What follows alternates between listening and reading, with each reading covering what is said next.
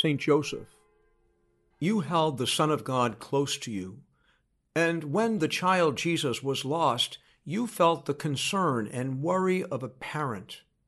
Be like a father and counselor to me. Protect me by your prayers in time and in eternity. With the same care you had for Jesus, intercede for me that I might grow in wisdom and grace before God.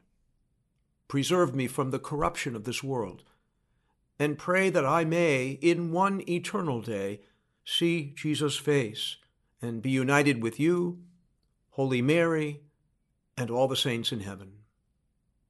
I ask this in the name of Jesus, who rested in your arms, and who is Lord forever and ever. Amen.